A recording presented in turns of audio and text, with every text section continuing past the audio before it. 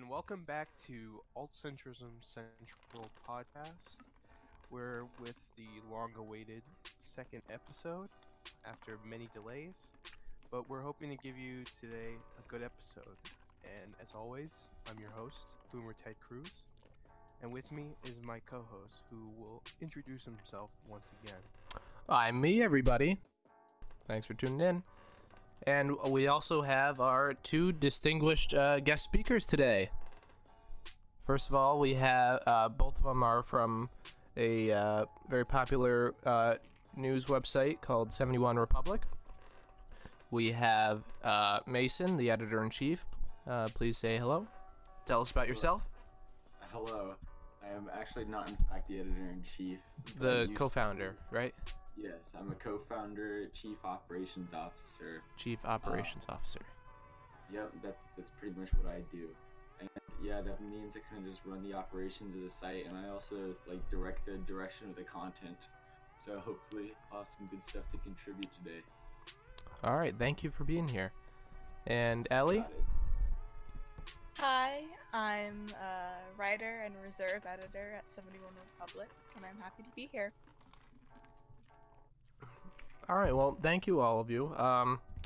Just a quick announcement. The topic that everybody voted on for episode 2, which was political polarization, radicalization, and violence, had to be postponed because it was difficult to schedule the guest speakers that we wanted on it. It's not canceled. We will be doing that episode. But instead, we are going to be doing today's topic, which is the future of capitalism. I believe Peyton had some things you wanted to start off with.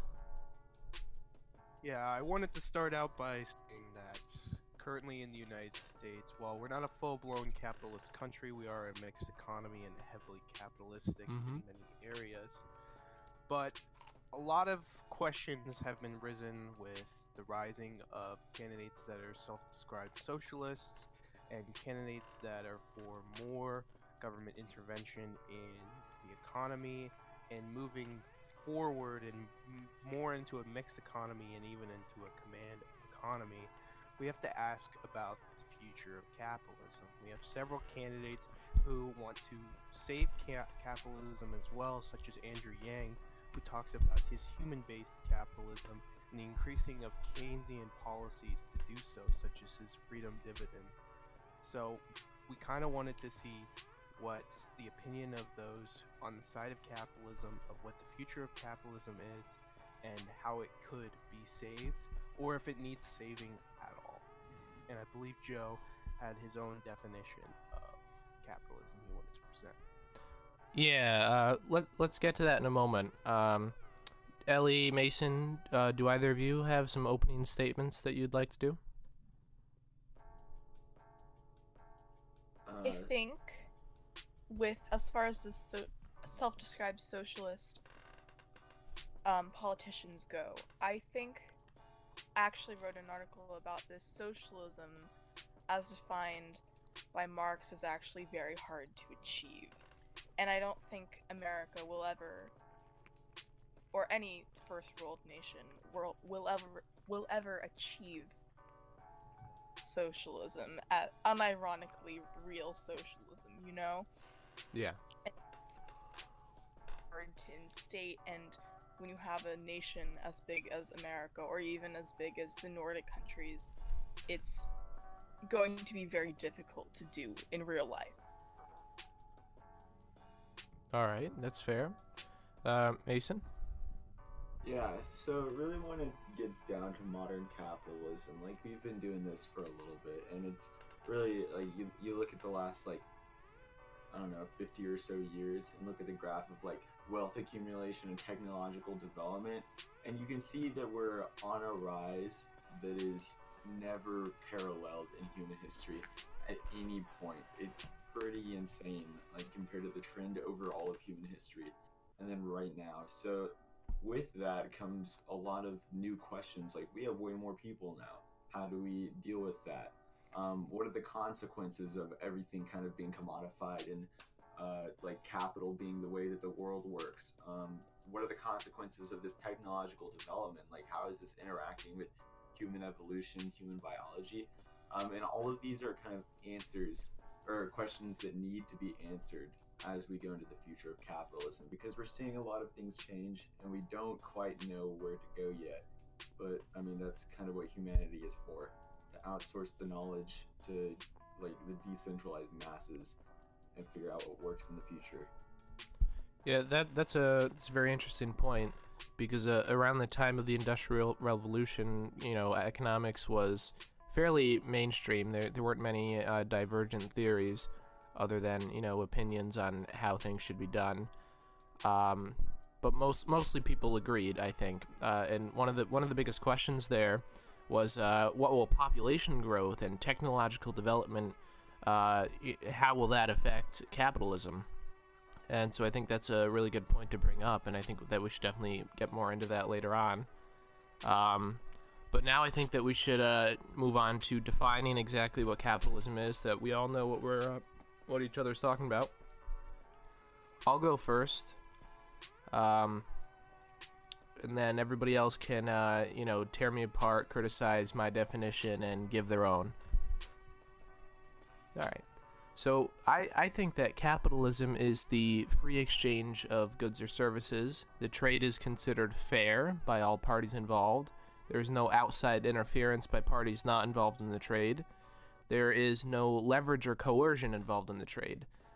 And I think an important distinction to make is with capitalism and what I would call commercialism, but you could give it any other name that you want to. And I would say that commercialism is the illusion of free exchanges of goods or services. The trade may not be considered fair by all parties involved. Maybe interference, there may be leverage or coercion, and the trade or exchange may be forced, or there may be no other option. Some forms that commercialism can take are monopolies, deceiving contracts, unfair contracts, forced taxation, and things like that. Right, I think that's a good definition. But when it gets down to it, like, there are many definitions for capitalism.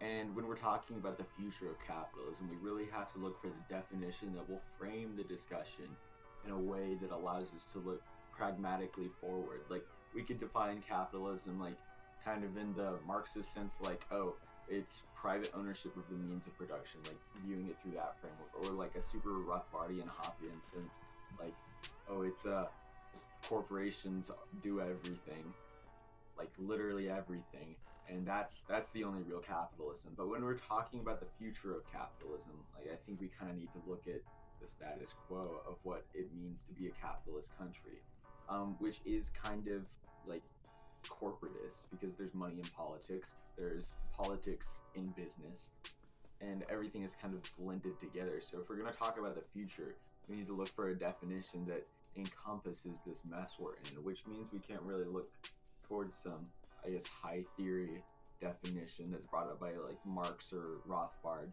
somebody that doesn't exactly live in the here and now and isn't exactly looking for the most pragmatic way forward. So yeah, I do think your definition is really good of, like, it's just the basic exchange of goods and resources, because that's pretty much what we have in society today. But when it gets down to it, I don't think that right there is really going anywhere.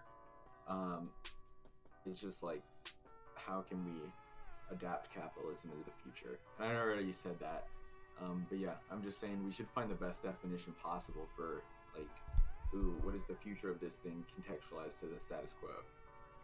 Yeah, that's a great point and a great transition into the rest of the episode, and something that I'll definitely consider with how I define capitalism. Ellie, did you have anything you wanted to say about the definition of capitalism? This isn't necessarily about the definition, but I would say it's important to recognize and take into consideration how capitalism, the concept, and the result is perceived, because at the end of the day, if everyone sees what America is as quote pure capitalist, the definition is eventually going to change. The goalpost is going to shift. And we have to look at how that's perceived and integrate that into the conversation. Well, that's a great point too. Peyton, anything else? Yeah, add that I'm a big proponent of using the textbook definitions of words. I think a lot of the time we get muddled when we come to more philosophical definitions of words, and it kind of just becomes a debate over a definition of a word rather than the actual issues. And as I see it, I can see capitalism as being simply that there is private ownership of countries' trade and industry. It doesn't have to be entirely private ownership and of the industries and the economy and the means of production, the means of distribution. But I think that a lot of people get muddled and think capitalism is the same thing as free market or laissez-faire, when in reality those are just types of capitalism. There's many types of capitalism. For example, mercantilism, which was practiced by many monarchies centuries ago, was also technically a form of capitalism because there was private ownership of industries, but there was still a lot of state involvement, specifically the monarch, in how the means of production were distributed and the means of distribution were distributed. So I think when we're talking about capitalism, I think we just need to focus on economies where private ownership of countries' trade and industry is present, and that's very broad, and that includes most world economies. But I think if we're going to talk about specific types, like free market, free enterprise, which is typically what is introduced by libertarians and some in the Republican Party, there are others in the Republican Party who claim to be for free enterprise and laissez-faire, but their policies speak otherwise. But I think when we're talking about capitalism going forward, I'd love to focus mostly on the U.S. system based of capitalism, which is somewhere in between, which is like a mixed economy where the state owns some industries and some of the country's trade, and then private ownership takes up the rest of that slack. All right, I so like that definition, yeah. Peyton. I think that's a good one going forward. Yeah, so I think to sum things up, I think what we're going to be talking about is putting using more or less textbook definitions of capitalism, schools of thought, ideologies, and to put them into context, which is, the current day United States, where we're going.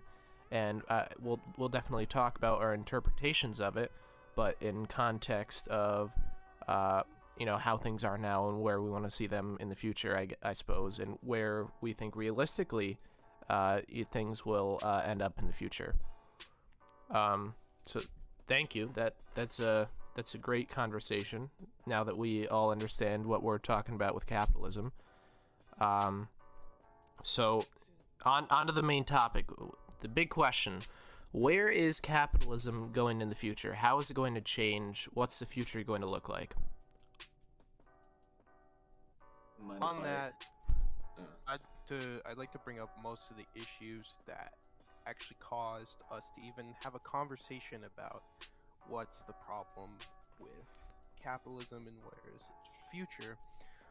Forever, there have been Marxists and socialists who have criticized capitalism as a system and mostly been on an ethical basis, but they've never really been mainstream, and they're still really not mainstream, even if there are candidates such as Bernie Sanders who claim to be a socialist, because they don't really argue from the philosophical and point of view of the Marxist school of economics and Marxist theory. But I think we have come to a point where the American economy has a lot of problems associated with it, and we've had, a recession that was almost so bad that it was going to be a depression, and the only reason it wasn't called a depression is because economists said if we call it a depression, we'll only make it worse.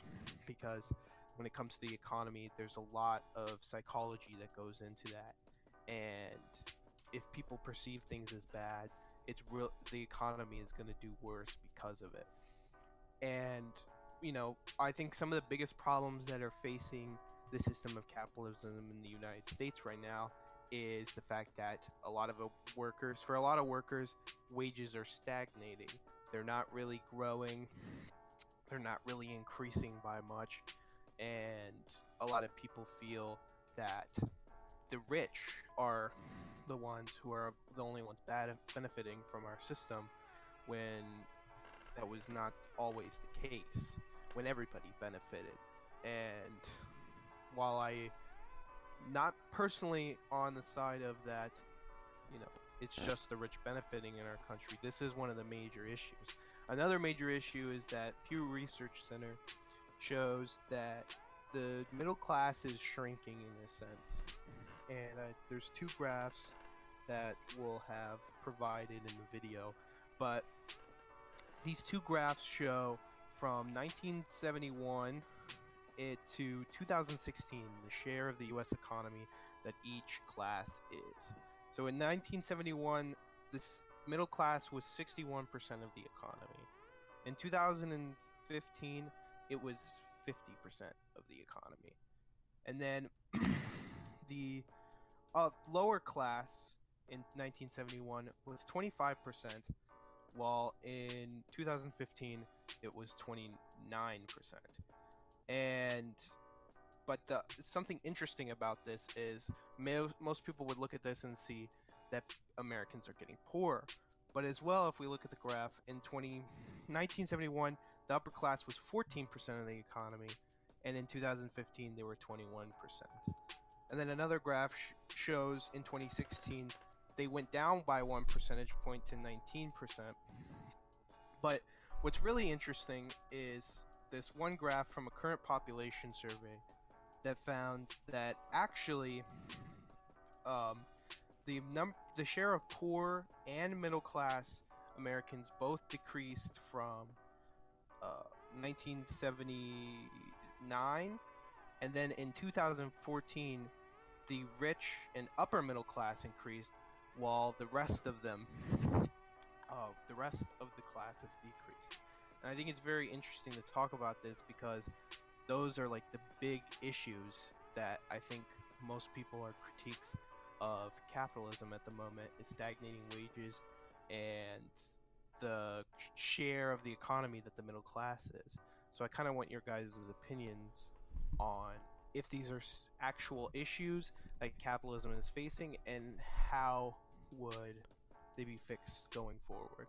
Just real quick clarification question on that.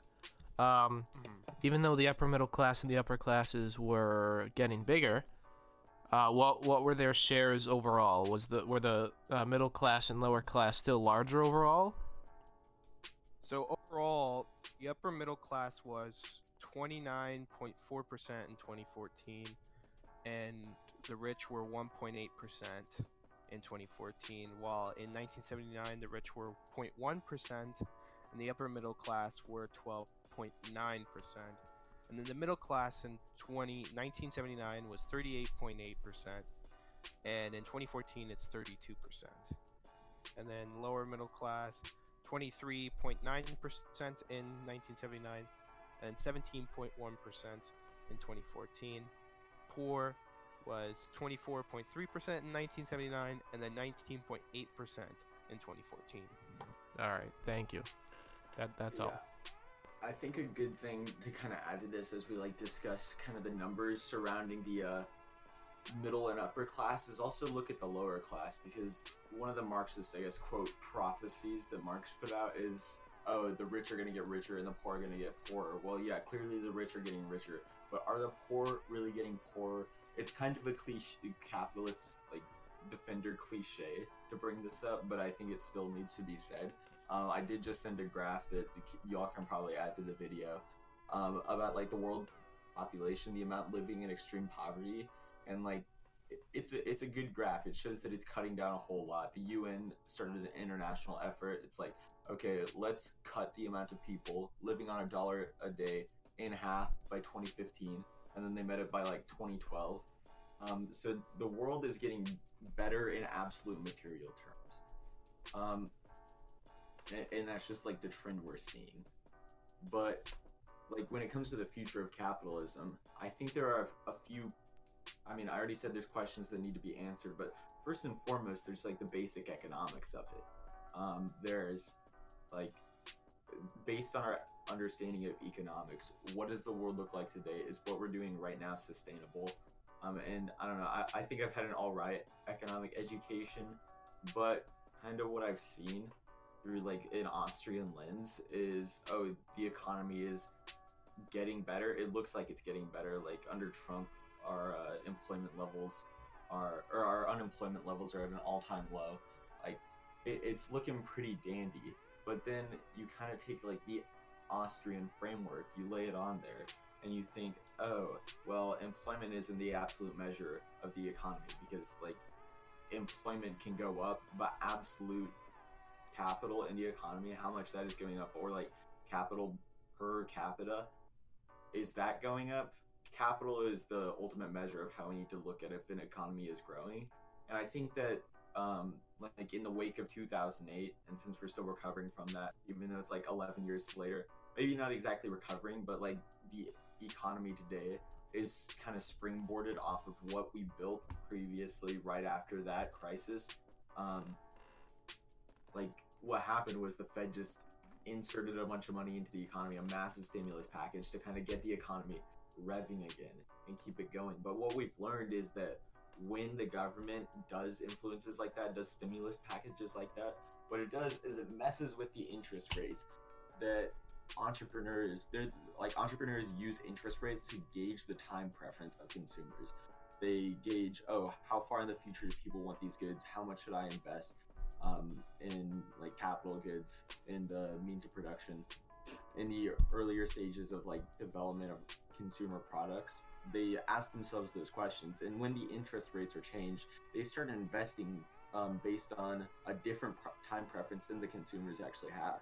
Because if the interest rates are super low artificially, entrepreneurs are going to put a bunch of money into construction equipment and manufacturing equipment because they think, oh, these consumers want a lot more goods in the future. But when the interest rates are super low, that's not exactly the case, because it's done by the government rather than a signal through the consumers. And the result of that is malinvestment. There ends up being a lot of malinvestment in the economy, and people don't really know like if their entrepreneurial ventures are gonna pay off. And in the long run, what we see is, oh no, these aren't gonna pay off, and we're gonna have to liquidate these assets because they're not productive, they're not bringing us profit. And the result of that, this is the boom-bust cycle that the Austrian economists identified. And I think that's what we're going to be looking at pretty soon, because, oh yeah, the economy is going up right now, but the government did a large stimulus package, and it's still been stimulating the economy, keeping interest rates low a couple times a year. And that's inevitably going to lead to a downfall, because there's going to be malinvestment that needs to be liquidated. So the government has two options going forward. They can kind of like keep this house of cards going. They can keep building it up, keep pushing the issue into the future, or we can let the economy adjust to the actual desires of the consumers. Because I think there's a serious asymmetry right now between what the consumers desire and where the investment of the economy is going. Oh man, don't even get me started on the Federal Reserve and interest rates. I think that whole system is just terrible. Terrible. But you made a lot of good points about...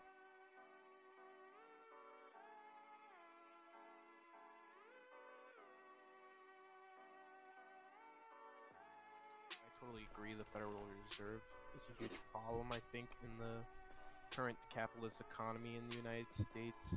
I mean, currency is essentially now just worth what the government says it's worth. It's become an entire fiat currency, and is no longer backed by any real value with the gold standard. And as we saw with the abolition of the gold standard, inflation went up and interest rates went up. And that's because it allowed the Federal Reserve so much power now that they don't have to go by a standard and have to back the US dollar by some kind of actual real value. I think that's a huge problem. We're also, but I kind of do want to touch on another more in the mainstream dialogue. It's still not entirely mainstream because the candidate at foremost pushing this issue and pushing a solution to this issue, I previously mentioned him, Andrew Yang, and him on automation and the idea that a lot of workers' jobs are going to be automated and they're going to be out of a job, and what are we going to do to help them and find them new careers. And I know Andrew Yang's solution is the freedom dividend, along with many other policies, but that's his forefront policy for form of universal basic income. And I kind of want your guys' thoughts on it because I see in right-wing circles specifically that, you know, that's where Yang is getting a lot of support, and a lot of people, a lot of Republicans who are frustrated with Donald Trump because they feel like he hasn't kept his promises, are moving to Yang because he's talking about issues of automation and solutions to that problem, while they view Donald Trump as just failing to keep many of his promises. So I kind of want your guys' opinion on that. Alright, yeah, so just really quickly on that, finishing up what I was going to say before I was interrupted. Government interference in the economy in a reactive way, I think is a lot more acceptable than government interference in a proactive way. So I would be very hesitant about Andrew Yang's universal basic income policy, as much as I'm excited by it. I mean, $1,000 a month for somebody who doesn't have a job, who's going to be going to college, that's a really enticing offer. But I also want to be skeptical about that, because usually, let's just say hypothetically that the economy is doing quite fine, and then the government comes by and they introduce laws, legislation, new rules that is going to affect the economy, and they're meddling in it. Obviously the state of the economy is going to change. Is it going to get better or worse? That's the question.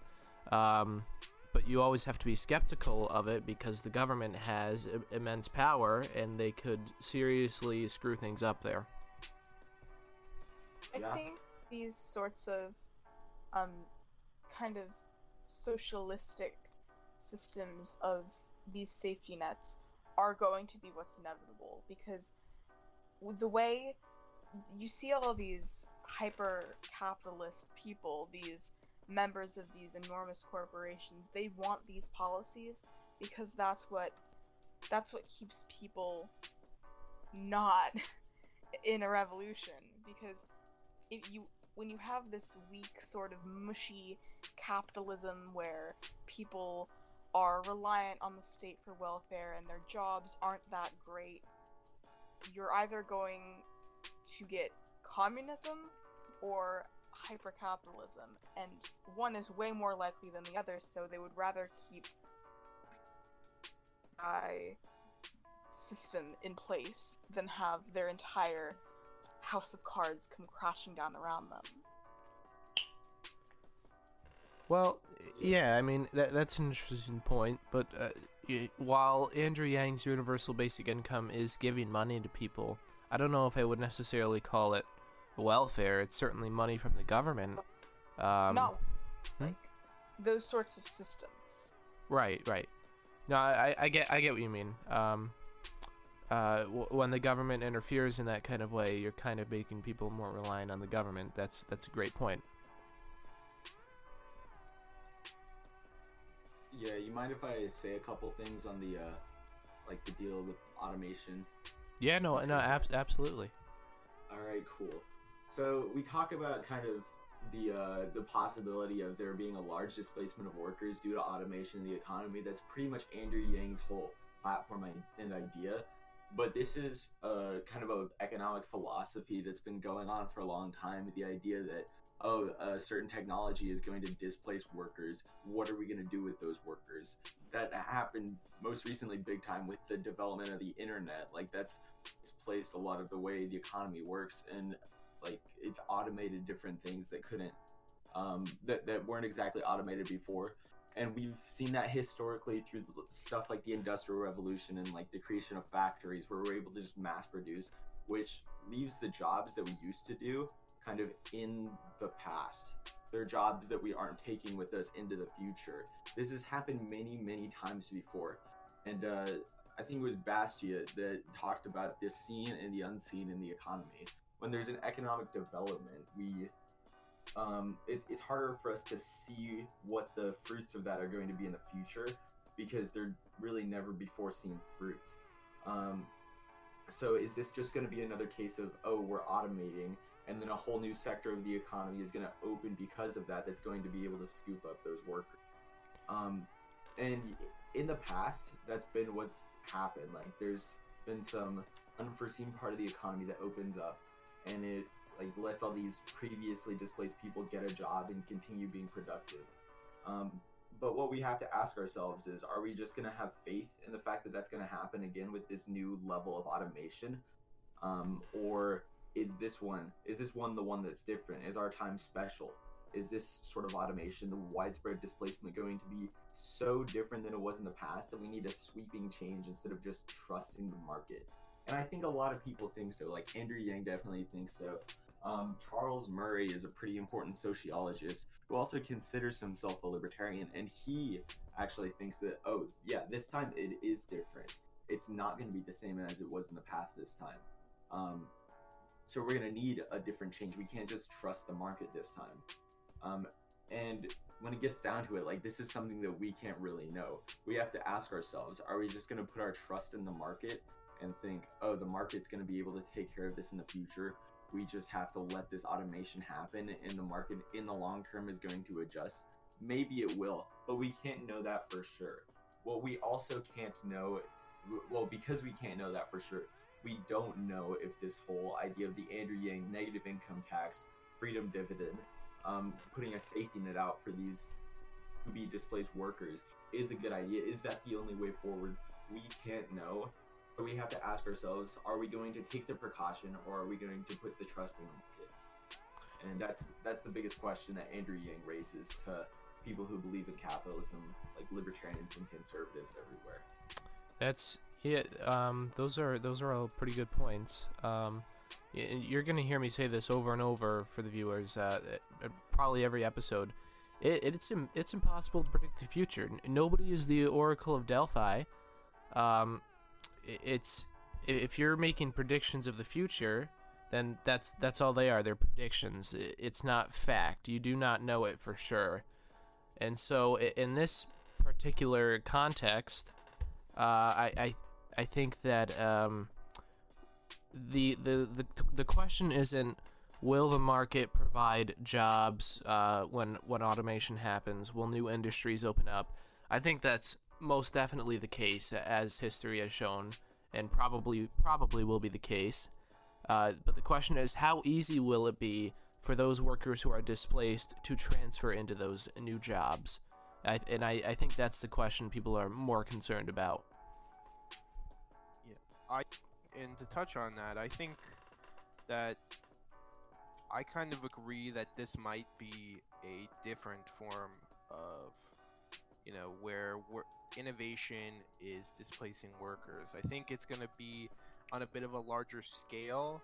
I don't necessarily agree with Yang's solution to that, but I do think that what's going to happen is actually we're going to have a shift to more skilled workers. I think a lot of low-skilled worker jobs are going to end up getting replaced, and we're going to be moving towards skilled workers. Now, a lot of candidates in their addressing of how we're going to make the system better is, at least on the Democratic side, is making college free. And where I find Andrew Yang to be interesting, it's free. It's not really free because you pay taxes. Yeah. free in the sense that those students don't pay for it, but somebody always pays for it. Right. But yeah, and I think Andrew Yang is interesting on this topic because he's not for just making college free, and he's actually somebody. He went on the Joe Rogan podcast and talked about this extensively, where he said he's a huge proponent of trade school. And I completely agree with him that Absolutely, I feel yeah. we have a crisis in the United States of young Americans going to college despite them not knowing where they want to go, and they end up getting a useless degree that they can't put towards getting a good job, and they end up spending all this money and making this investment that they can't make returns on. And that's what's led to the student loan crisis, among other things. And I'm a huge proponent of trade school and believe that you should be going to trade school. A good example is a welder. If you go to trade school for welding, your first job after your apprenticeship, you're easily making six figures. And there is a huge shortage of welders. There's a huge shortage of quite a few high-paying jobs that you would go to trade school for, but people aren't doing them. And this, I think, also plays into the economy as whole, is that we have a shortage of certain workers, but an overabundance of other workers. You know, we have one of the highest underemployment rates for college grads. I think it's almost at 50%, if I remember correctly, that, you know, almost 50% of college graduates are we have a job that's under their employment for the degree that they got in college. And I think education is a huge crisis for our for America. But I would also like to touch on, Mason, you were like describing the freedom dividend and Yang's universal basic income policy, and you described it as a negative income tax, but say that it's not really a negative income tax. I know point to libertarian thinker and Chicago school thinker Milton Friedman, and how he supported his policy. But I think a lot of people get muddled and don't realize that what Milton Friedman was proposing is a negative income tax, which is basically a tax subsidy for the poor, and that their taxes would be removed, and instead they get money to help boost them out of being in the lower class. And this is very different to Yang's policy because it would replace all welfare programs in his dream system. And I think Yang is wrong on that, on saying that he's got libertarian thinkers like Milton Friedman on his side on that subject. And I think the freedom dividend is more of an example of more Keynesian policy than anything else. Yeah, and also just to jump on that real quick, I think that Yang is going to face a lot of criticism from other Democrats because there's no way that his universal basic income policy is going to replace welfare such as Medicare, because those are extremely expensive programs, and $1,000 a month is no way going to cover that. Well, and I know he gets quite a bit, even from me, when he first started coming out about running for president and suggesting his policies. He got a lot of support over the fact that he was one of the few candidates who supported a universal basic income system in recent years, who didn't do an exorbitant amount that would be super heavily costly. But his system still is pretty costly because it's because he makes no distinction based on how much money they're making. It's like kind of like a minimum wage in a sense.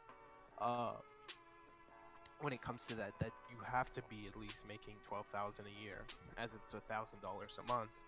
And to the effectiveness of how effective Yang's policy is going to be, I have no idea, because he has specifics on it, but I don't think they're specific enough to compare them to other universal basic income systems that exist in the world, because there are several other countries that also practice a universal basic income system. I know heavily concentrated in Europe. A lot of European countries I don't know. have some form of universal basic income. So question that I'm curious what y'all's answer is. Mr. I'm sorry, I missed the last minute or so. I was interrupted by my mom. You're all good. I kind of want to pose a question to you all, because I kind of think that like we've done a lot of discussion about Andrew Yang, but I'm curious what y'all's answers are. Because Andrew Yang has his like pragmatic way forward for the future of capitalism, but what instead do y'all think the future we should do to handle the future of capitalism and make sure it's good for everybody? I think there are about three basic options here. We either end up with a dystopian government, where they may actually be able to establish a command economy, like say they have China's technology, where you know now they're going into pre-crime. I don't know if you've heard this, but their facial recognition software has gotten so advanced that they can see facial cues. And they can try to predict crimes even, which is it's terrifying. But if you're able to control society to such a degree, I think a command economy might actually now become more and more possible with technology. I think another option is if there ever becomes an absence of government, you might end up seeing real free markets. But if nothing like that happens, then I think you're just going to keep seeing the status quo, and it's going to flow between more controlled and less controlled. And in terms of capitalism, where I think it's going in the immediate future, it's kind of hard to say, because especially in the United States, I think that we're very polarized right now and are facing a lot of political upheaval, things like that. I will say though that the corporation is not going away anytime soon. You know, private means of production, that's not going away anytime soon. There's not going to be some kind of huge communist uprising. I'm pretty sure that's here to stay. Something I think will have to be the future of capitalism if we want it to go well is a reduction in consumerism. That type of just reaching for the next thing that people put out. Like, iPhone X's, that's the thing that I've been thinking about for a while. I hate that they exist. Seem bizarre to me. I don't know why anyone would need them. And that's an example, I think, of trying to get the new thing. The new thing that isn't necessarily better, but exists, and there's a lot of hype built up around it, and you want to go and achieve it because it's like a video game. It's something to be achieved. It's this specialization of commodities, and have a economy that makes people less miserable. We need to, in society more than governmentally, to reduce that need of that want of goal, though it might not be a reasonable or productive goal. Well, yeah, I mean, that's a great point. Planned obsolescence, which is, what Apple famously does with their iPhones.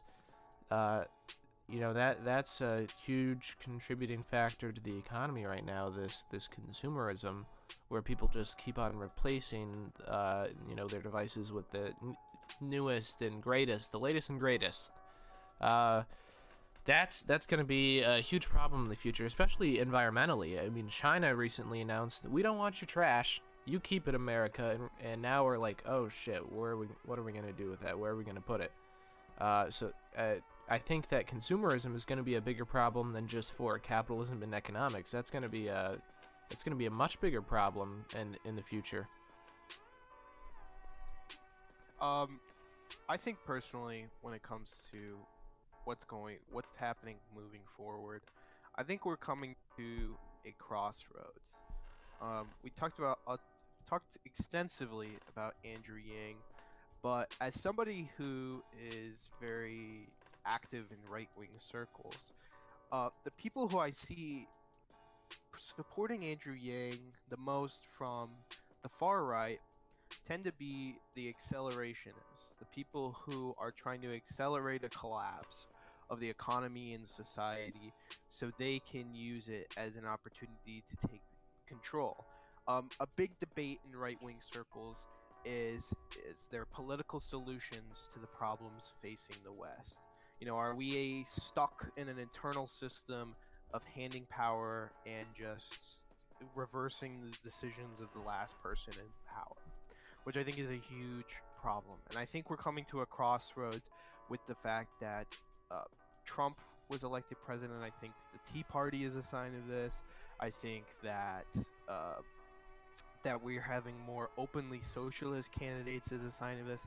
That we're coming to a crossroads in the American economy, and one of two things is going to happen, or one of three things actually. Either we're going to continue the status quo and continue to have a mixed economy that can't really sustain itself and is eventually going to collapse, because I don't think our current economy and how it's structured can survive, especially when we look at the debt, when we look at the deficit, when we look at our GDP, when we look at the fact that there are stagnating wages and that there is a decrease in the middle class, even if there's an increase in the higher class. I think we have to look that those are signs that the current system isn't really working. And if we go in the status quo, I think that there's going to be a major collapse once the debt falls out, and that one of the other two options at this crossroads that could happen. So either we'll move further into a command economy and further left in our economy towards Keynesian policy and possibly even Marxist policy, because we see a lot of candidates moving to the left, I think, in the Democratic Party. Or we'll start seeing a further move to the right. A lot of people say Donald Trump is somebody who's helping do that, while I think that's partly true in a lot of the deregulation he's done. It's pretty common for a Republican president to do that, so you could say that's part of the status quo. But we could see, we can see this more on a state level, because I think where a lot of the handing over of power for right-wingers is going on is on a state and local level, and that their target is the state and local level, that they think they can change it more on that level. And I think we're going to see more competition between the states for economic policy to see what is doing best. Yeah, we are definitely already seeing that, especially with marijuana. I mean, in California every day there's a huge harvest day with the DEA and the FBI where they sweep in and they raid people's farms who are actually licensed by the state to grow either, I don't know, is it recreational in California or just medical? It's medicinal. Recreational. Yeah.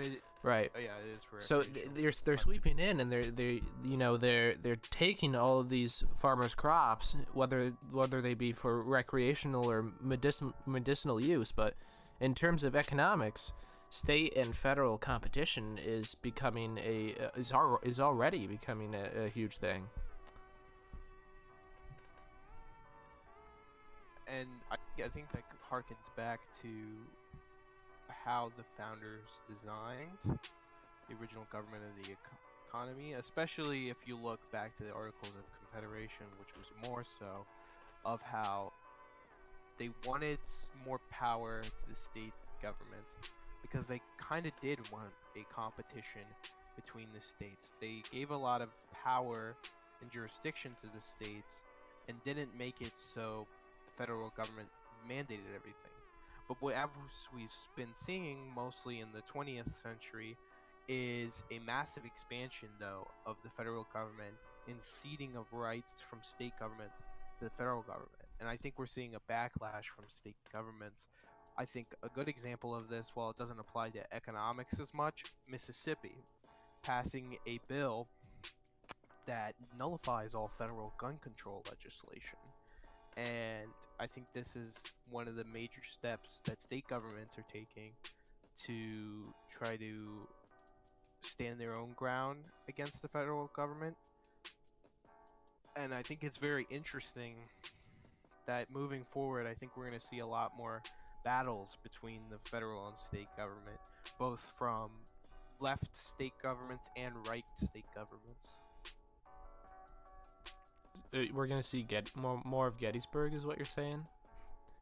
I wouldn't say Gettysburg as much. I'm not saying like a full-on civil war, but I think we're gonna see more legal battles in that sense. I mean, another good example of an issue is sanctuary cities, which, you know, is a huge issue in the United States, and a major contention of state governments attempting to stand up to the federal government.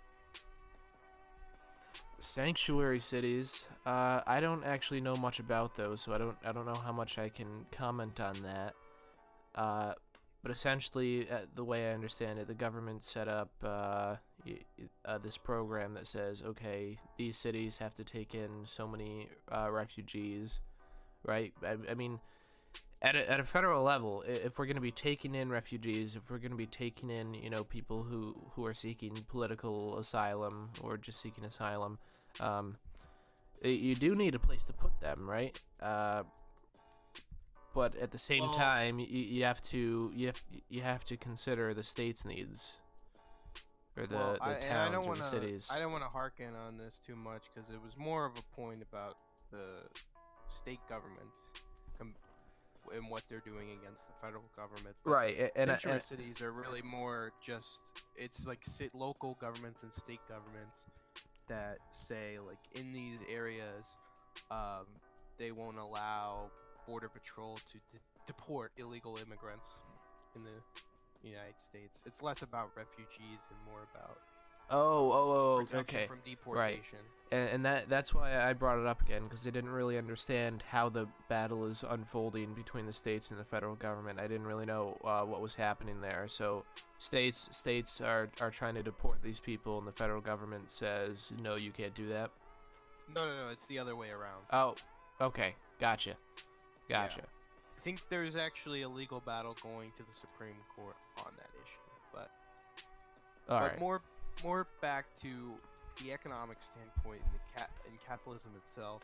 I think going back to consumerism, which we talked about before, I think that's a wonderful point, because while I consider myself someone who's more free market and laissez-faire, I think I can still be a critic of capitalism as a system, and I think one of capitalism's greatest failures is the creation of consumerism, and the fact that consumerism has taken over much of the free market economy, where brand loyalty is a thing, and people are putting value on things that I don't personally think should really be valued. Though in an economy, really value is just determined by if someone will pay for it and what they are willing to give up in exchange for that item. But I think that, you know, consumerism is one of our biggest issues. I mean, going back to right-wing circles, who tend to be the biggest defenders of capitalism, and capitalism is usually associated with the right wing, at least increasingly so in recent years. What the biggest criticism comes from the right wing, specifically the far right, is consumerism, and it's actually turning a lot of people on the far right against the system of capitalism. It's turning them to either more state-controlled economies or even socialism, which I think is, you know, ironic in a sense, because that's more of a considered a left-wing ideology. But and there's kind of a shift within right-wing circles of becoming critics of capitalism and especially those who are supporting Andrew Yang, while they still, if they're a supporter of Andrew Yang, they're probably still a supporter of capitalism, because Andrew Yang reports himself as a supporter of capitalism and someone who wants to save it, quote unquote. They become more critical of it, and they specifically touch on those issues of consumerism and automation, which are huge problems for them. I know a big right-wing YouTuber, 179L, recently did a video on Andrew Yang, and he showed a shift from more libertarian economics towards more Keynesian policy in how he addressed his video on Andrew Yang, and he became more critical of capitalism than I think he's ever been, which is very interesting, because a lot of people considered him a big proponent of capitalism.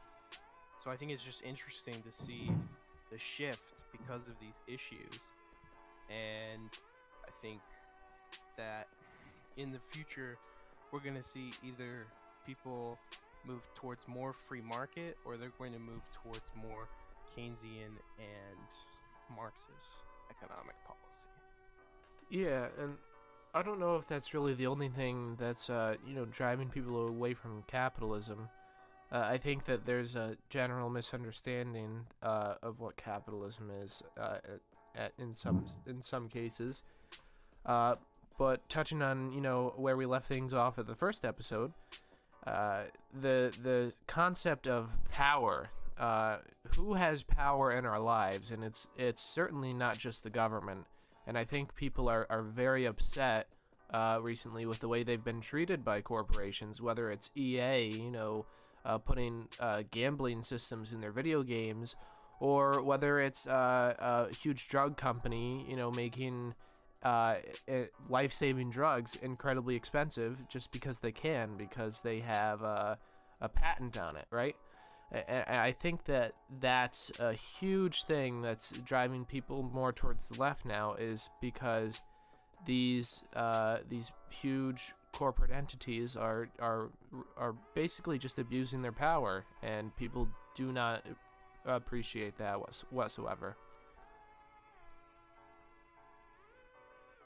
So in the future, going forward, I think that if we want to maintain capitalism, or at least keep our society from drifting off towards more and more left, more and more dystopian economic structures, then we really, really do have to address how much power the private sector can have, because that is going to be a huge factor, I think.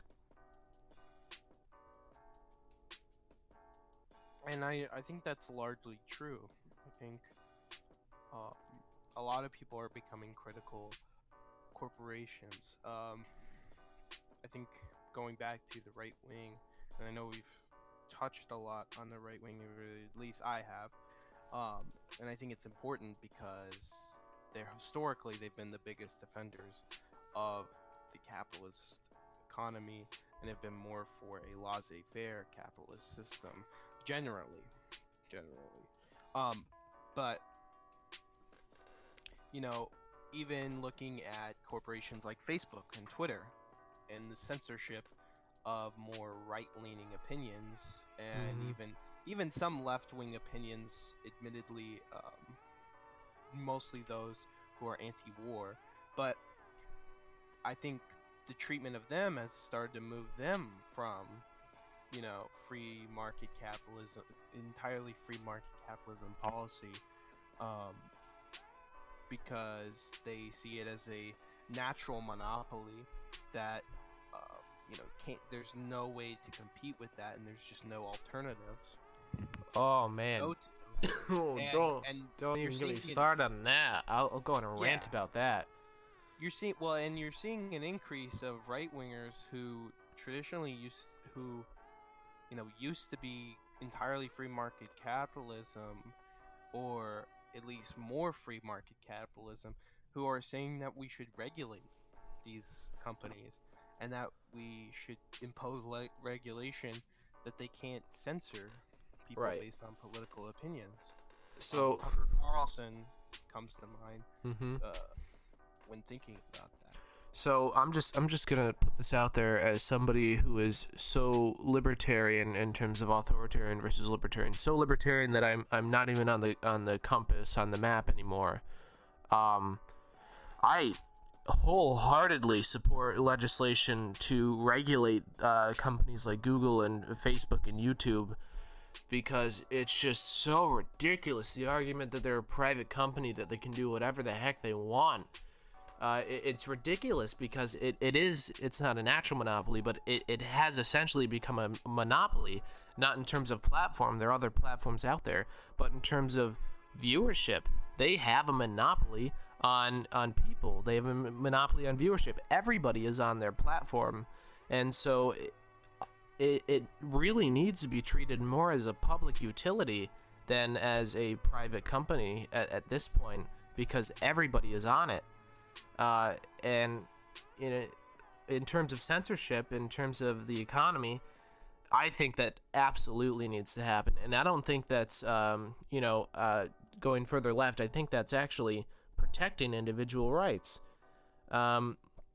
especially, with what they do with their money, because a YouTube, for example, that's a many billions of dollars. That's a huge industry, especially with advertisements, right? Not even mentioning all the Patreon, all the special projects, all the charities that revolve around YouTube.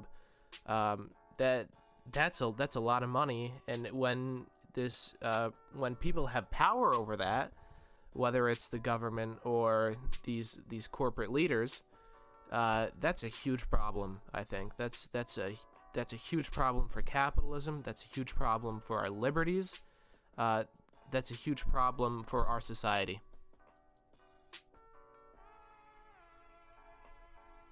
And I'm interested in either Ellie or Mason's opinion on this, because I know you guys are pretty staunch opposers to any regulation on these companies. Coming from the Austrian School of Economics. So I kind of want your guys' opinion on what Joe said. Yeah. You guys can be as critical as you want. Just tear me apart. Go at it. Maybe I'm a little harsh, but I feel like if you don't like something, change it. If you don't like it, change it. Because Twitter has a habit of censoring people that they don't like politically, but then other platforms open up. We have Gab, we have other things, I assume. I think this sort of shutting down and reopening of different places of congregation on the internet is the natural progression of things, because we had AOL, that died, MySpace, that died. Facebook, unless you're a boomer, that's on its last leg. It's about to get lowered into the grave. We have this natural progression in style and what's out of style, and I think this political censorship is ultimately going to throw Instagram, Twitter, all of these things out of style. Well, I mean, that's an interesting point. If we look just specifically at YouTube again, though, there aren't many huge competitors to YouTube. I know for a fact that several YouTubers, such as Computing Forever, I can't remember his name for the life of me. I'm terrible with names, but they've started moving to other sites, definitely, for sure. But in terms of viewership, how long is it going to take for the viewership to transition to these other sites? Quite frankly, since the numbers of people on these alternative sites, on these alternative platforms, are so small, I'm inclined to say that they do indeed have a monopoly on viewership. And as an alt-centrist, you know, what I like to say is that what makes it an alternative to centrism, a more radical approach, is that I want things done, I want things changed sooner, much sooner rather than later. And so the time frame of how long it's going to take for people to change things on their own, that's of concern to me, because in the meantime, what you're losing out on is all of these people who are being censored. You're losing out on the free exchange of ideas, and that's a huge problem to me. Mm-hmm. I also think a problem with my approach is that you get a division in the left and the right. You have the left wingers on, which will be the only ones that remain on YouTube, and you have all the right wingers or people with non-left wing opinions flocking to like VidMe or things like that. You'll get a hyper echo chamber. It's like you'll have separate nations with only one opinion, and you will get radicalization from that, because if you've been on Gab, there's this YouTuber, Sinatra Says, it's awful. Gab is way more radical than anything I would ever see anyone of a similar political ideology say on Twitter, because you're allowed to just run rampant, and leftists on Twitter are allowed to just run rampant, and you have these just separation of, you don't think people think differently than you anymore. For a while, I completely forgot people believed in the wage gap, unironically. I forgot that was a thing that people actually believed in, and that isn't a good thing. We should always be aware of other opinions, and I think the monopolization and the need to go to different platforms will ultimately increase that. Right, and you know, that already happens with algorithms and such, but you're right, that's going to become an even bigger problem if people splinter and they move on to you know, more and more separate groups and sites. It's going to become a much bigger problem too, and I think that we definitely need to look at ways where we can increase dialogue in the future and bring people who disagree together. That's going to be a big problem going forward, whether or not we impose legislation on these companies, or whether we do it ourselves, change the system ourselves. That's going to probably be a problem either way. So I am in absolute agreement with that. So I do have one last thing in my notes to say about the future of capitalism, and this gets more philosophical than anything else. Oh boy, philosophy. Yeah. So I think that black markets and free markets and regulated markets really reveal a lot about the human condition, about psychology, sociology, and so especially with black markets, it's really interesting because black markets have always existed. People want to get their hands on things, regardless of whether or not government says, no, you can't have that, or no, you can't have that unless you pay this tax for it, right? So it's very clear and evident that people do want to buy things, but I don't think that anything is universal either, because there are people who call for, you know, banning, outlawing of certain goods, such as, you know, in the U.S. today, the biggest one is firearms. People want to ban the sale of certain types of firearms, whether they're concealable firearms, assault rifles, etc. And I'm interested to hear your guys' thoughts on that. How does that play into what capitalism is, and what is really more reflective of human nature? Do people want things to be banned, or do people want a more free market system? And I'm interested to hear what you guys have to say about that. Cut out for a little while there. Oh, I'm sorry. I'm not exactly sure where I cut out, so I don't know what you missed. I can try to take a stab at the answer because it's kind of a difficult question. Like maybe not because it's like hard and complex, but just because it's not something I know a ton about. Like it's hard to answer what people actually want, and we kind of have to look at like what that's like in the status quo. Like, do people in modern society today politically want this or that? But when it gets down to it, like, people have better lives when they have more choices. Like just inherently, if you have more choices, there's more things you can do. There's more things you can spend money on. More ways you can make money. More paths to happiness. So, and a black market only exists as long as there's government regulation. And I think, like, deep down, what people truly want is to be able to make the decisions for their own lives. The key to a good life is living a responsible life where you're able to discern between, oh, this product is good for me, oh, this product is bad for me. And I mean, if I can get this like super philosophical for a second here, at the very end of The Myth of Sisyphus, by Albert Camus, there's a good quote that I really like. What's the quote? Give me like 2 seconds to pull it up. Here we go. The struggle itself towards the heights is enough to fill a man's heart. He also says that one always finds one's burden again. And I think this ties into like the greater question of like government protection, government social security, like the security nets that we talk about.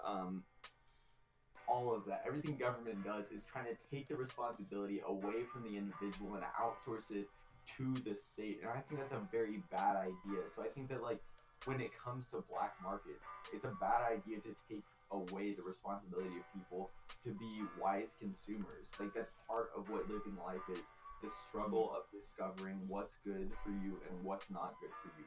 And the government definitely cannot make that decision for everybody.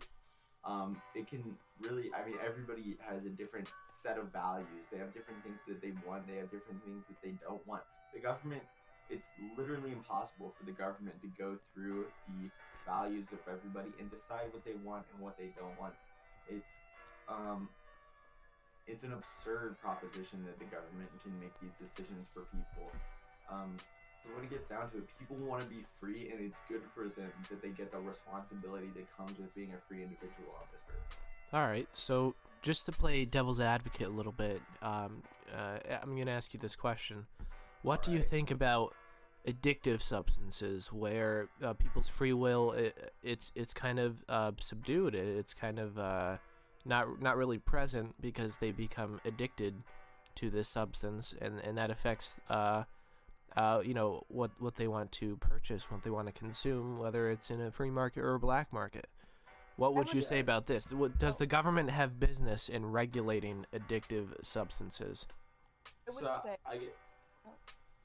You gonna go ahead, Ellie? They made, unless they were hooked on it by someone else, they presumably knew that whatever substance it was is addictive and made the first choice to hook themselves on it. And I think the government has absolutely no business in regulating people's poor decisions. And they may not even be poor decisions. I know for me, like, drugs scare me. I'm such a drug wimp. It's hilarious. But I would never go and say, Mr. Joe Schmo, you shouldn't be allowed to, I don't know, smoke weed. Bad for you. I don't need to integrate myself into the nanny state and tell people how to act, regardless of whether or not I personally believe it's harmful. Because, some other person may not have such an adverse to certain substances as I do. They may enjoy it or not particularly care that it's addictive, or any other number of reasons why they might choose to do it that I don't think is any of my business. All right. Can I respond to your kind of yeah, absolutely. And then I have one more clarifying question after that, but absolutely, go ahead.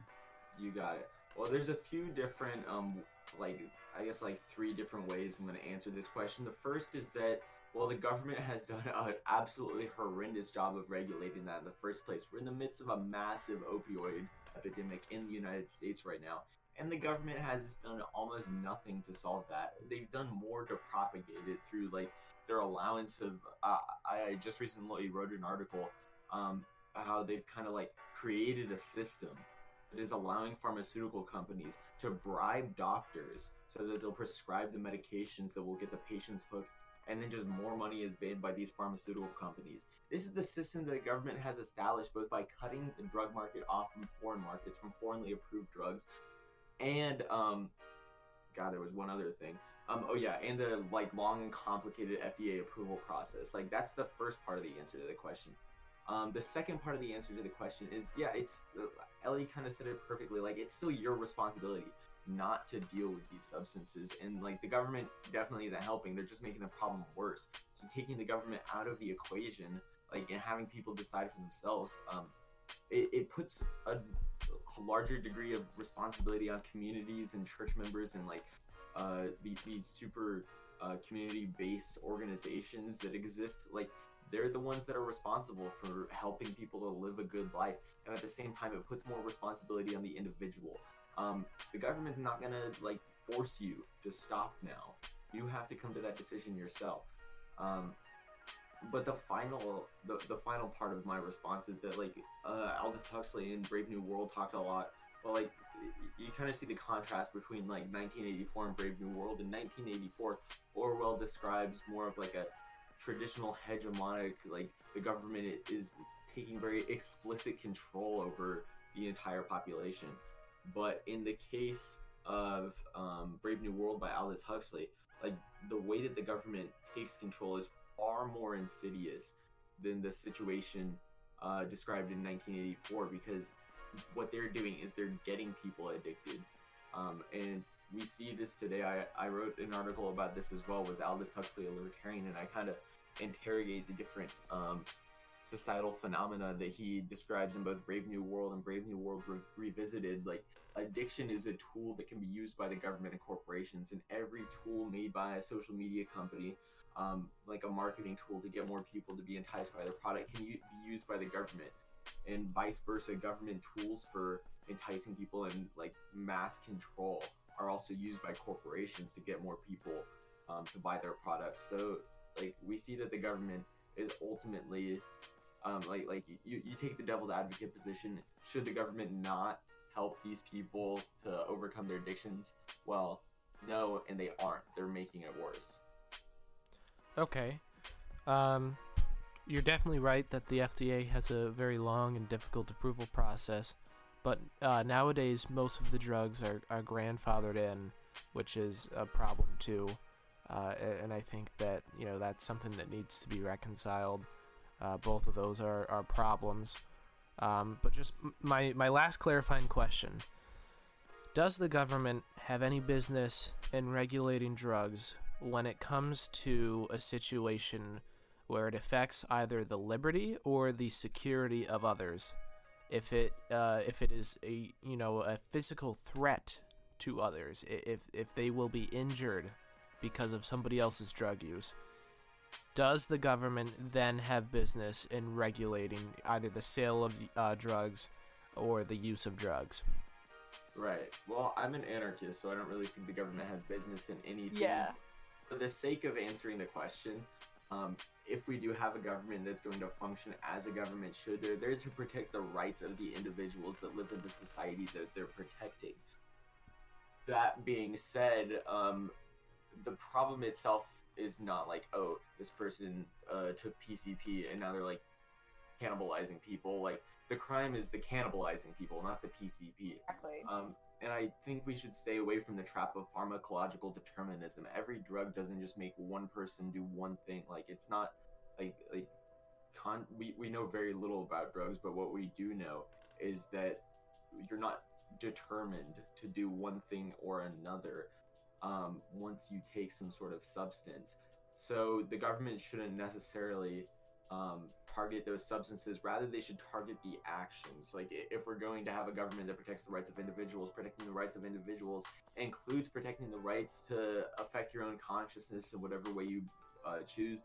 and put whatever in your body that you choose, but that also protects the rights of others to not be harmed and stolen from, which is where the government should step in. So they shouldn't go after, like, this is one instance where I don't think the government should go after what could be seen as the cause, because it's not necessarily the cause. They should be purely going after the symptoms of the rights violations coming from, the possible rights violations coming from people that go insane. All right. Thank you for letting me play devil's advocate. I'm mostly in agreement with what you said, but thank you for clarifying your position. Yeah. Since we're into that debate of drugs and the black markets, I think something that we didn't touch in the futurism, I kind of want to talk about the role of the internet, and specifically, I want to talk about the Silk Road and Ross Ulbricht. And Oh no. how does Yay. this play into the future of capitalism? All How right. does online Yeah. black markets and a more open internet where it's much easier to trade and sell goods, how does this play into the future of capitalism moving forward? And that's a great way to kind of end this episode, I think. And I think after that discussion, we'll probably have to give our closing statements. But I'd love to have that discussion, absolutely. So Peyton, Yeah. you definitely had some things to say about that. So why don't you go first?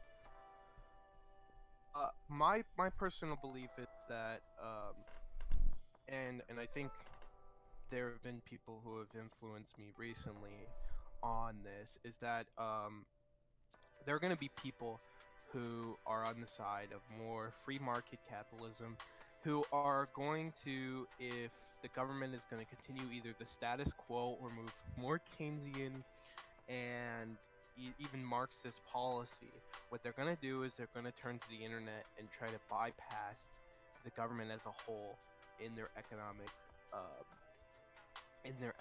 activities. I think we're seeing this with cryptocurrency, money that is not fiat, that is, but being used and exchanged on online circles, especially libertarian circles. And I think that these online black markets and places like the Silk Road, and then as well Bitcoin and other cryptocurrencies, are going to play a huge role in subversion of the mainstream economy, in that people are going to be able to practice free market principles, even though our government is moving towards more Keynesian and Marxist policy, or even just continuing the current status quo, which I would say is somewhere in between the Keynesian school of thought and the Chicago school of thought. Yeah, Like- do you mind if I answer? Cool. Okay, so when we talk about like things like the Silk Road, these kind of more radical libertarian avenues towards a freer world, I actually wrote an article about this a while ago, kind of towards Thanksgiving last year, called "A WikiLeaks for Everything," and the title is kind of a parody off of like, oh, there's an Uber for this and Uber for that. What if we have like a WikiLeaks for this, a WikiLeaks for that? And essentially, the thesis of the article is that if we want a freer society, what we need is to create the blueprints of anarchy so that they will never be able to be taken away. We can't exactly. It gets a little complicated to explain, but it's more difficult to just make like a society. Or okay, wait. Let me go back a little bit. It's more difficult to just be like, oh, let's vote someone into office. Let's like vote Gary Johnson, vote Ron Paul. Suddenly there'll be politicians that are going to give us like the new libertarian utopia. No, that's not going to work. The system is specifically designed to prevent that from happening. Rather, what we need is more things like WikiLeaks, more things like Bitcoin, more things like the Silk Road, more things like the Ghost Gun. Because what these are, if they're all very special things, they're systems that can be replicated in the future. And we've discovered that these systems can exist. And once they can exist, they're completely outside the hands of the state. There is no government control over these. So what we need to do is we need to create spheres of influence in which the government cannot reach their hands. And that is the key to a freer world. So yeah, I think that stuff like the Silk Road is the way to a more a more healthy capitalism, a more free world, a world where everybody's able to live better. Hmm. Something I think is interesting about these online black markets is that they're very risky. What happened to Ross Albright is terrifying. I think that it was meant to be terrifying. 2 life sentences plus 40 years for letting people sell drugs. Oh no, terrible thing. It was meant to scare people, and I think because the internet is it's an arms race between what's trackable and what isn't. People trying to make themselves less detectable, trying to detect more people. If a drug deal between 2 friends isn't going to get found out by the police in any normal scenario. But if you're over text and the government is really concerned about dealing habits, they're going to be able to find you very easily. That is what I think will keep a lot of people away from that avenue, is the amount of risk involved. That's an excellent point, and it may even be grounds for an entire podcast episode dedicated to a topic such as the internet, internet security, internet markets, while it's I think a great idea in principle, in reality, you're not safe on the internet. You're not even safe on the dark web.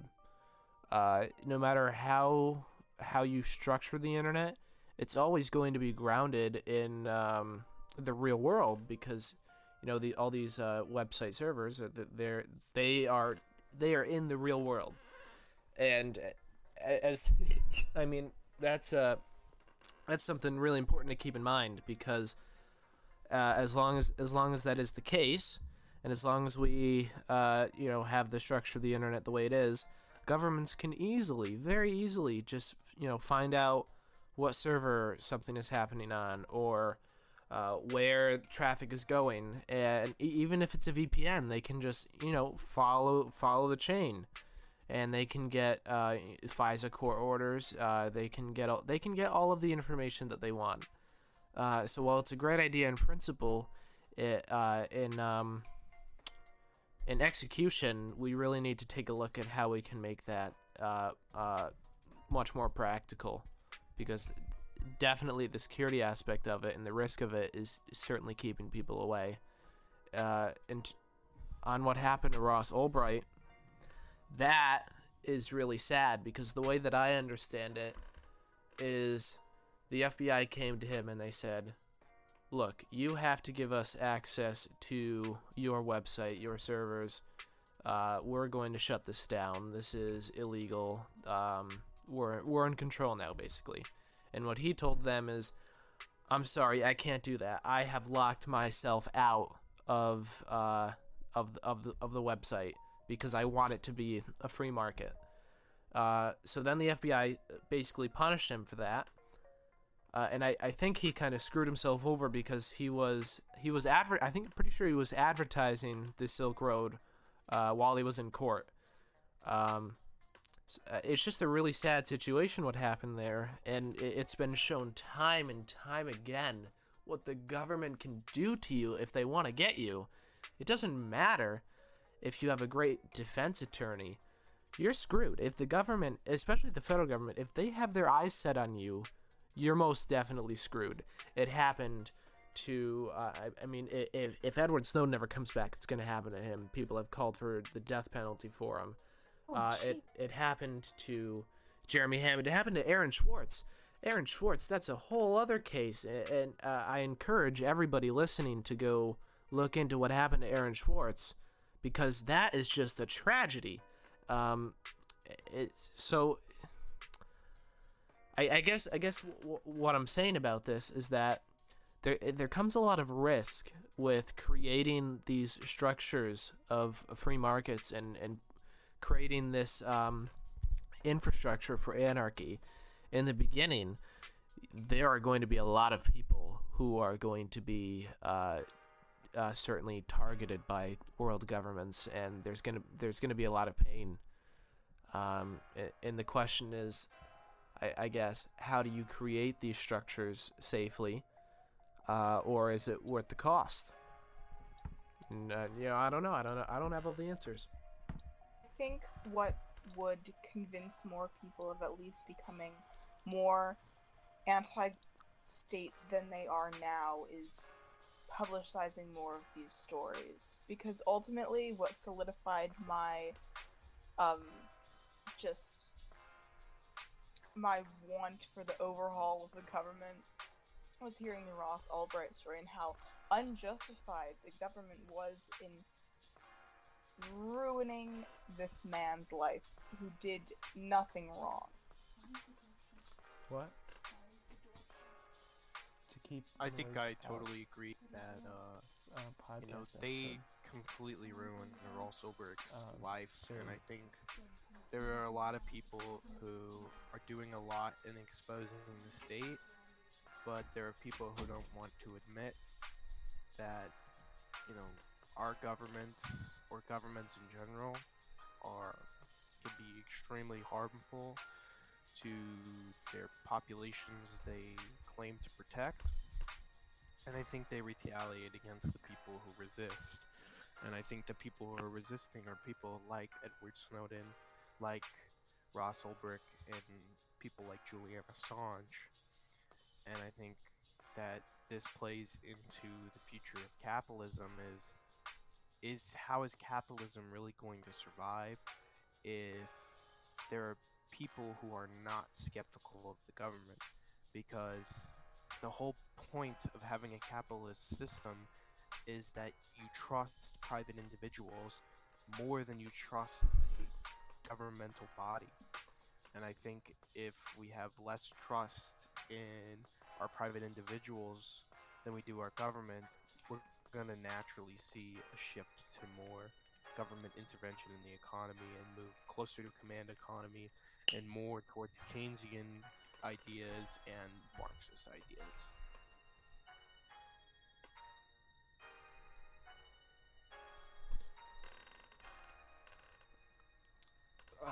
Lit. All right. So let's move into closing statements then. Does anybody volunteer to go first? Yeah, I can go first. I guess my closing statement is just like, we need to have an open mind when it comes to the future of capitalism, because there's a lot of unanswered questions, and there's probably going to be some pain in answering these questions, and everybody's going to have a different opinion on answering these questions, whether it's automation and technology, whether it's like the stratification of wealth in society, or whether it's climate change. Like, these are new phenomena that we've maybe dealt with in some form in the past, but we've never dealt with them like we are today in the past. So I just urge everybody to keep an open mind and look for new and innovative solutions to these issues if we're going to have a society that benefits everybody. Well, very well said. Thank you. Keeping an open mind is very, very important. And it's something that we are trying to promote with this podcast and with this channel. All centrism. Absolutely. So who would like to go next? Volunteers tribute somebody. I can go. All right. I would say, moving forward in capitalism, we have to not be afraid of very quick, very radical change. I think there's a movement away from kind of more fringe ideas that maybe are well reasoned but are very different from what's accepted now, that people are because it would overhaul their life a lot. It would change a lot of the current status quo, more beneficial for the most amount of people. And I think somewhat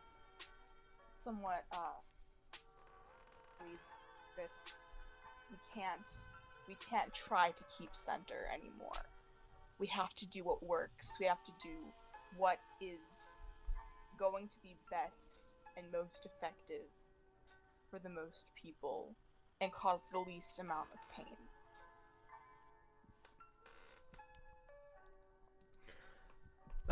Yes, very well said. I think that everybody in their own way, whether we agree or disagree with them, I believe certainly that, especially in politics, everybody has the best intentions of people in mind, even if we don't necessarily understand their opinions or where they come from or how they justify it. I do believe that everybody wants the best for everybody else, and I certainly agree that that needs to be our priority. We definitely need to move forward in a way that is beneficial to everybody, whether it's centrist, whether it's liberal, whether it's conservative. We need to do what's in the best interest of everybody, and I think that we need to come together on some issues. So, Peyton, are you ready to do your closing statement, or do you want me to go first? You can go first. Okay. So, I mean, I started this episode, and I didn't really have many strong opinions. I didn't know where I would end up. I kind of started this episode with the mindset that I was going to listen to everybody else and see what they have to say. So I didn't come in here with any conclusions about anything, really. I've certainly been pondering my definition of capitalism, how practical, how real it is, and what everybody else has said about it throughout the episode. And I think the biggest thing that I can take away from this, in the end, the biggest thing that I can say about this is that capitalism, as it exists in America today, there are problems with our economic system that we need to fix. And I think most people here are in agreement that the government is not going to do a great job fixing it. Certainly, they may be able to help in certain aspects. Restoring individual liberties is a great way to go about that. But I think the best way that we can preserve what we've all said we like about capitalism and what we want about capitalism in the future is by taking direct action, which I am always supportive of.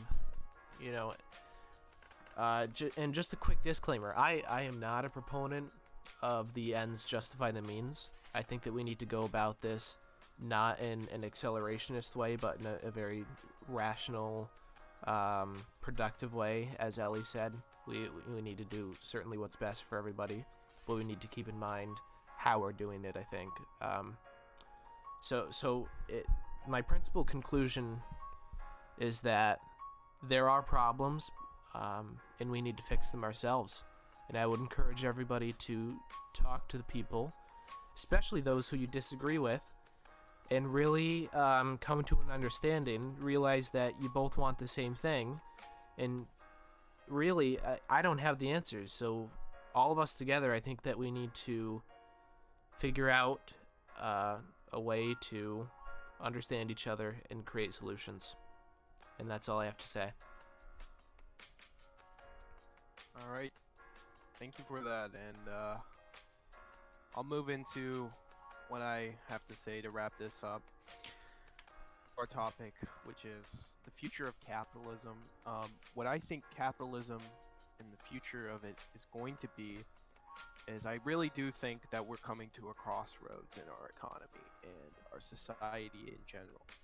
And I think we have several paths moving forward, and I think those paths are going to determine the future of capitalism, but not only that future of just capitalism, but the future of Western society, the future of our culture in general. And I think where we see a lot of underlying problems with capitalism is consumerism, sees some problems of corruption within a capitalist system, specifically mixed economies, and we have an imbalance of power within our economy. And I think moving forward, that we need to, even if we believe in free market, if we believe in capitalism, we need to be skeptical of parts of it. And we need to be prepared for any change that may come our way. And I won't conceal that I consider myself a paleo-libertarian. I'm a big fan of Hans Hermann Hoppe. I'm a big fan of many Austrian thinkers, but I think we also have to be critical of the things we believe in, and we have to look at things from an objective standpoint. And I think moving forward, that the key to solving the problems with our economy is going to be transforming our education to move towards preparing ourselves for the massive changes that will happen to our society, as I will see that we'll probably transition from more low-skilled workers to more skilled workers within the economy, as lower-skilled jobs get replaced by automation. And I think we also need to be moving towards Austrian economics, personally. But I think the most important thing is that we need to not lose sight of our culture. I think we need to not lose sight of what we are, because I think the biggest problem that comes from capitalism in general is its effect on culture and the creation of consumerism. And while I personally believe drugs are harmful to people, I do believe they should be legal. But I think we have to become skeptical and be prepared to help these people through their problems and not completely turn a blind eye when it comes to their bad decisions. I do think people should face consequences for their actions, but I don't think we as a society should just turn a blind eye in the name of our principles. But I'm not saying, and I'm not advocating for any government intervention. I'm advocating on an individual level. I think we need to better ourselves. And so in conclusion, what this all means is that we need to physically remove communists. That's all. Send them all to the gulags. Give them a taste of their own medicine. Yeah, very well said, Peyton. Thank you so much to our guest speakers, Ellie and Mason, for being here. You've been phenomenal guests. We've had great discussions, I think. So, before we sign off, just I'd like to give you you both the last words. Any, burning statements, quotes you want to say? Thank you for having us. Yeah, that was my burning statement. Thank you. All right. Thank you. Thank you so much for being here. And thank you to the viewers for tuning in once again. This has been the second episode of our podcast, and hopefully we'll see you soon for episode 3 on political polarization, radicalization, and violence. Thank you. And we want to quickly apologize for the delay for episode 2. We've been very busy, but as this school year is wrapping up, hopefully we'll be able to pump out episodes faster, and there won't be much of a delay. So keep an eye out for new episodes, and as always, thank you for watching, and have a wonderful time. Yes, thank you for watching, and cut. Wait. I'm an idiot. I left the call instead of pressing stop recording.